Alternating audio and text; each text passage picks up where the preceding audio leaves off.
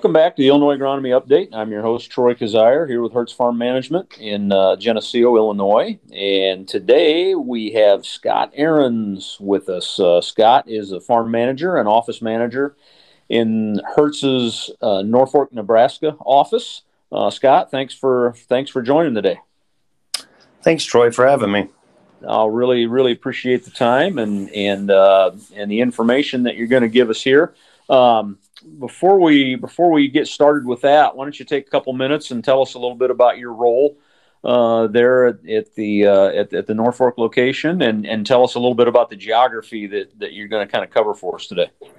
Yeah, no problem.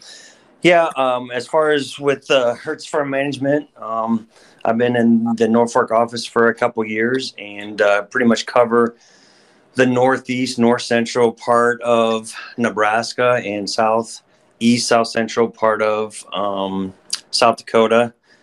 We do a lot of managing for absentee landowners. We do as much as they want as far as grain marketing to farm visits to customized plans for their farm to as little as, just giving them reports and financials on their farm. So we also do a lot of real estate in the location here in Norfolk. So that's pretty much my geography and kind of what we do here. We really try to, reach out to our clients and get their personal goals and investment objectives and really make sure that we communicate with our clients and meet those goals and objectives. So. All right, very good. Thank you for that. And again, thanks for taking the time today and to visit with us. And we want to kind of get a harvest update for your region, kind of see where things are at and what issues they might be dealing with. But before we do that, why don't you give us kind of a recap of your growing season there, kind of talk about some of the conditions that you've had and how things have shaped up over the growing season. Yeah, we had actually pretty good growing conditions this spring. It was warm and had some moisture early, but it was fairly dry. So the seed bed for planting was actually fairly good. Once the crops have been planted, we had quite a bit of rain there in March, April, and May, and really got off to a good start. And then throughout the summer, especially in Northeast and Knox and Cedar County, it really dried up. We had a lot of scattered showers in the area, and one region could get 2 inches, and 5 miles down the road could get, 1,500. So that was very variable around here, and you can see that in, just in the crops in general. As far as throughout the summer, we really didn't see a whole lot of disease in corn or soybeans, as far as that goes. So,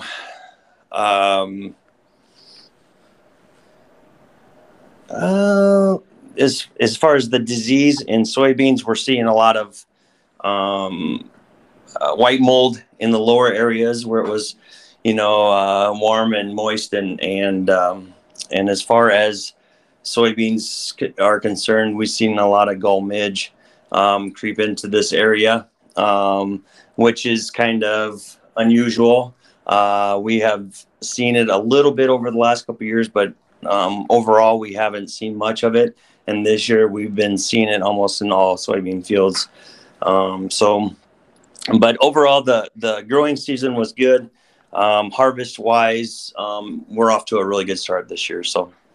Excellent, and that's I'd like to revisit here after a bit. Go into a little bit more detail with this soybean gall midge. You're the first person I've talked to so far this year that's actually experienced it firsthand. So I'd like to talk more about that when we get to soybeans. But let's start with corn right now. So obviously, combines are rolling in the fields, and I'm sure you're starting to hear some yield reports and hear about what issues farmers are facing. So what are you hearing as far as yields and moistures in your area?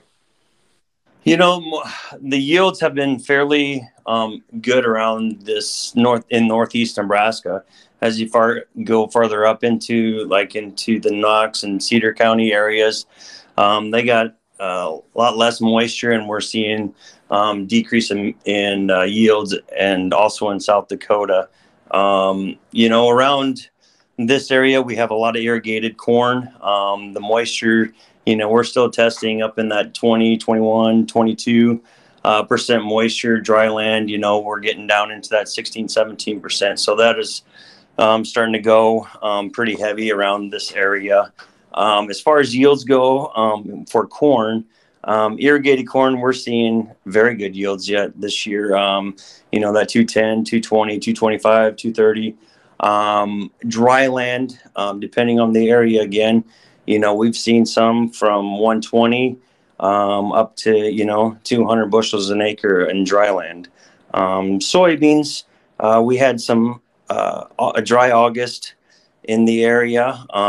Hybrids really helped out with drought, and we're seeing variable yields there also. But for the most part, dry land soybeans are busheling around that 40 to 60 bushels, depending on the rain. And the irrigated, we're seeing a lot of 70 plus bushel beans in this area. Up in South Dakota, we've had some tenants that were in the 25s, 30s, pretty low yields, but also they were very dry throughout the summer. So very pleased, I would say, with a lot of the yields. A lot of tenants are pleasantly surprised by the yields that they have been getting, especially in dry land. Their thought process was, we're going to get around that 45, 50, and it ends up being around that 60 bushel mark. So pleasantly surprised by a lot of people in this area. So do you have kind of an estimate of what percentage of the corn and bean acres got sprayed with fungicide in your area this year? Because of commodity prices this year, we've seen a lot of fungicide being applied. I would say, with my clients, I would say about 70% of them had sprayed fungicide, which, I've talked to them throughout the year, and it seems like for some there was a yield bump. The stock quality was better. It's taken a little bit more time to get moisture out of the coin to dry it down. And then I've talked to some that have sprayed some fungicide on some corn, and they haven't seen much difference at all. So, but for the most part, because of where commodity prices have been, people weren't scared to spend a little extra to get that yield bump or stock quality. Yeah, it's interesting to hear the differences in the different regions. Fungicide is paying incredibly well this year in Illinois and in kind of the surrounding areas. So as guys are in the fields now taking this corn out, how's the stalk quality, standability? How's it holding up in the field? In the region here, being in the fields and talking to tenants, we really haven't had a big issue with stock quality. It's holding up well. I would say stock rot, you're seeing a little bit of it, but for the most part, it's just more the stock in general is deteriorated, and has forced some guys to get out there a little earlier. But for the most part, we just, I've talked to a lot of guys throughout this last week, and they really haven't seen much stock issues or stock problems with stock health. So, which has been good this year, and that might have a lot to do with, just the type of climate that we had, and just where we're at. So good. What about I know when you start to head out west from here, you get into that western Iowa and into Nebraska, Goss's wilt tends to be an issue. Do you see much of that showing up this year? We haven't really. Like I said, we just haven't seen a whole lot of disease issues this year. So we have not. Good. Any insect issues, rootworm, mealworm, anything like that? It just depends. A lot of farmers around here, corn is king. They do a lot of corn on corn, so we have, insect and disease issues with that. With rotation, that seems to help with any of those problems. But for the most part, it's been just pretty typical insect issues, more so with corn on corn. Sure. Well, let's kind of segue into soybeans. What I know you gave some yields there. What kind of issues are you seeing from a disease standpoint? You mentioned white mold, um, sudden death, brown stem rot. Any of those been causing a problem? We've seen some sudden death syndrome, brown stem rot. It's a kind of a difficult thing to tell the difference as far as just looking at them. But you break out that stem and see the difference. We're seeing some of that, not as much as we have in the past. White mold, again, we've had a lot of issues with that in the past, but I don't know, just the summer conditions has prevented a lot of that from happening. We're seeing it in the low areas, and highly populated bean fields. You can see a little bit more with the taller genetic beans that are not getting that airflow through them. But for the most part, we've been pretty lucky with the quality of the beans. Gull midge, like I said, you're starting to see that pretty much everywhere. And, it's something that our eyes are open to it, and we're looking into different ways to go about. One of the things that insecticide doesn't seem like it's helping a whole lot. It carries over until the next season. If you're planting, rotation seems to help a little bit, but depending on what your neighbor is planting, if it's if they're planting soybeans and you planted corn, and then the next year, the neighbors have soybeans, it just seems like it just carries over into it. They stay in the brome grass and the ditches, and you're just seeing that take over the first 25 to 30 foot of soybeans in that field. And the larvae, it's pretty easy to spot. You can get in there and late June, and you pull a plant, and you that lower stem, you can break it open. You'll just see the little orange worms in there, or maggots in there, and it's pretty easy to detect. The further you get into the field, the less you'll see it, and then you get to 30, 40, 50 feet, and you're not seeing much at all. But it is pretty devastating to yields when it does come in. What we're trying to do now is like I said, rotate into corn and possibly corn beans.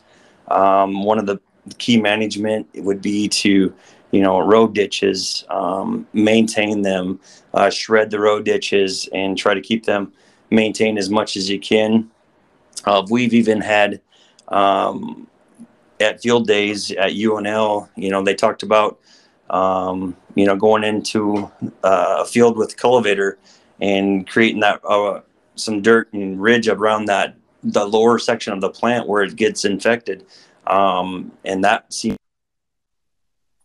as far as the people able to do that and making sense to do that at this time. Doesn't seem like that's the cure for this, but overall, as far as plant health, soybeans have looked pretty good in this area.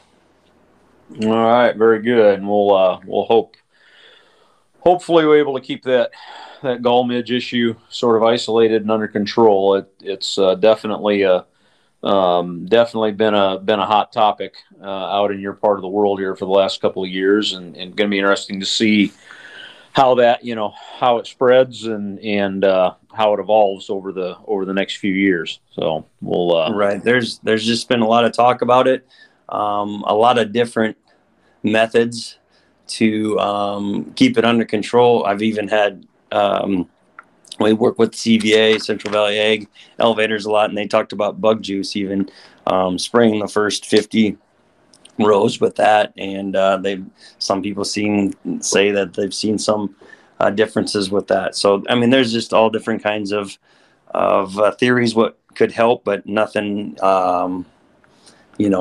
that is solid at this point right now. Interesting.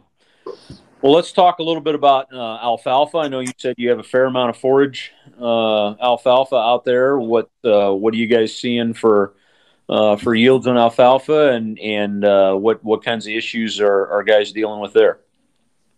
Again, we deal with a lot of area here. So depending on, if we got some good moisture, we're having some tremendous yields for alfalfa. We're getting up to the 5-6 ton an acre, depending on after cutting and the moisture that we get right after, for the regrowth. We've had some that has struggled. We're down into that 1 to 2 ton per acre. We've had a lot of issues with armyworm late this year. That seems to be taking over and wiping out fields. So a lot of farmers are spraying for that at this point in time to control that. And that has really affected some of the yields. But for the most part, had been a pretty good year for alfalfa. Prices for alfalfa, the further northeast you go in Nebraska, it seems to get a little bit better. That 150, 160 dollars per ton. If you get down to the central part of Nebraska, you're talking 140 to 150 a ton. But out west, we're seeing a lot of drought. We've had people offer $250 a ton out in Wyoming, but again, logistics is a big factor in that, and so quite a bit of variability with prices with alfalfa. So, but overall, been a good year for it. Okay, very good. Anything else on your mind, Scott? Anything else that we haven't really covered that you want to make sure we don't leave out? No, I think this year with our conditions and not too many issues with disease, commodity prices being the way they are, and land prices improving. It's been a good year for us, and we look forward to continuing to work for our clients and giving them updates. So, excellent. Well, very good. Well, again, thank you for taking the time to join us, Scott. We really appreciate it. I'm sure we'll reach back out to you maybe when we get back into planting season and see how things are going and keep us updated with your region. That sounds good, Troy. I appreciate it. All right. Thank you, Scott. And thanks to everyone for listening. And we will see you next time on the next episode of the Illinois Agronomy Update. Thank you.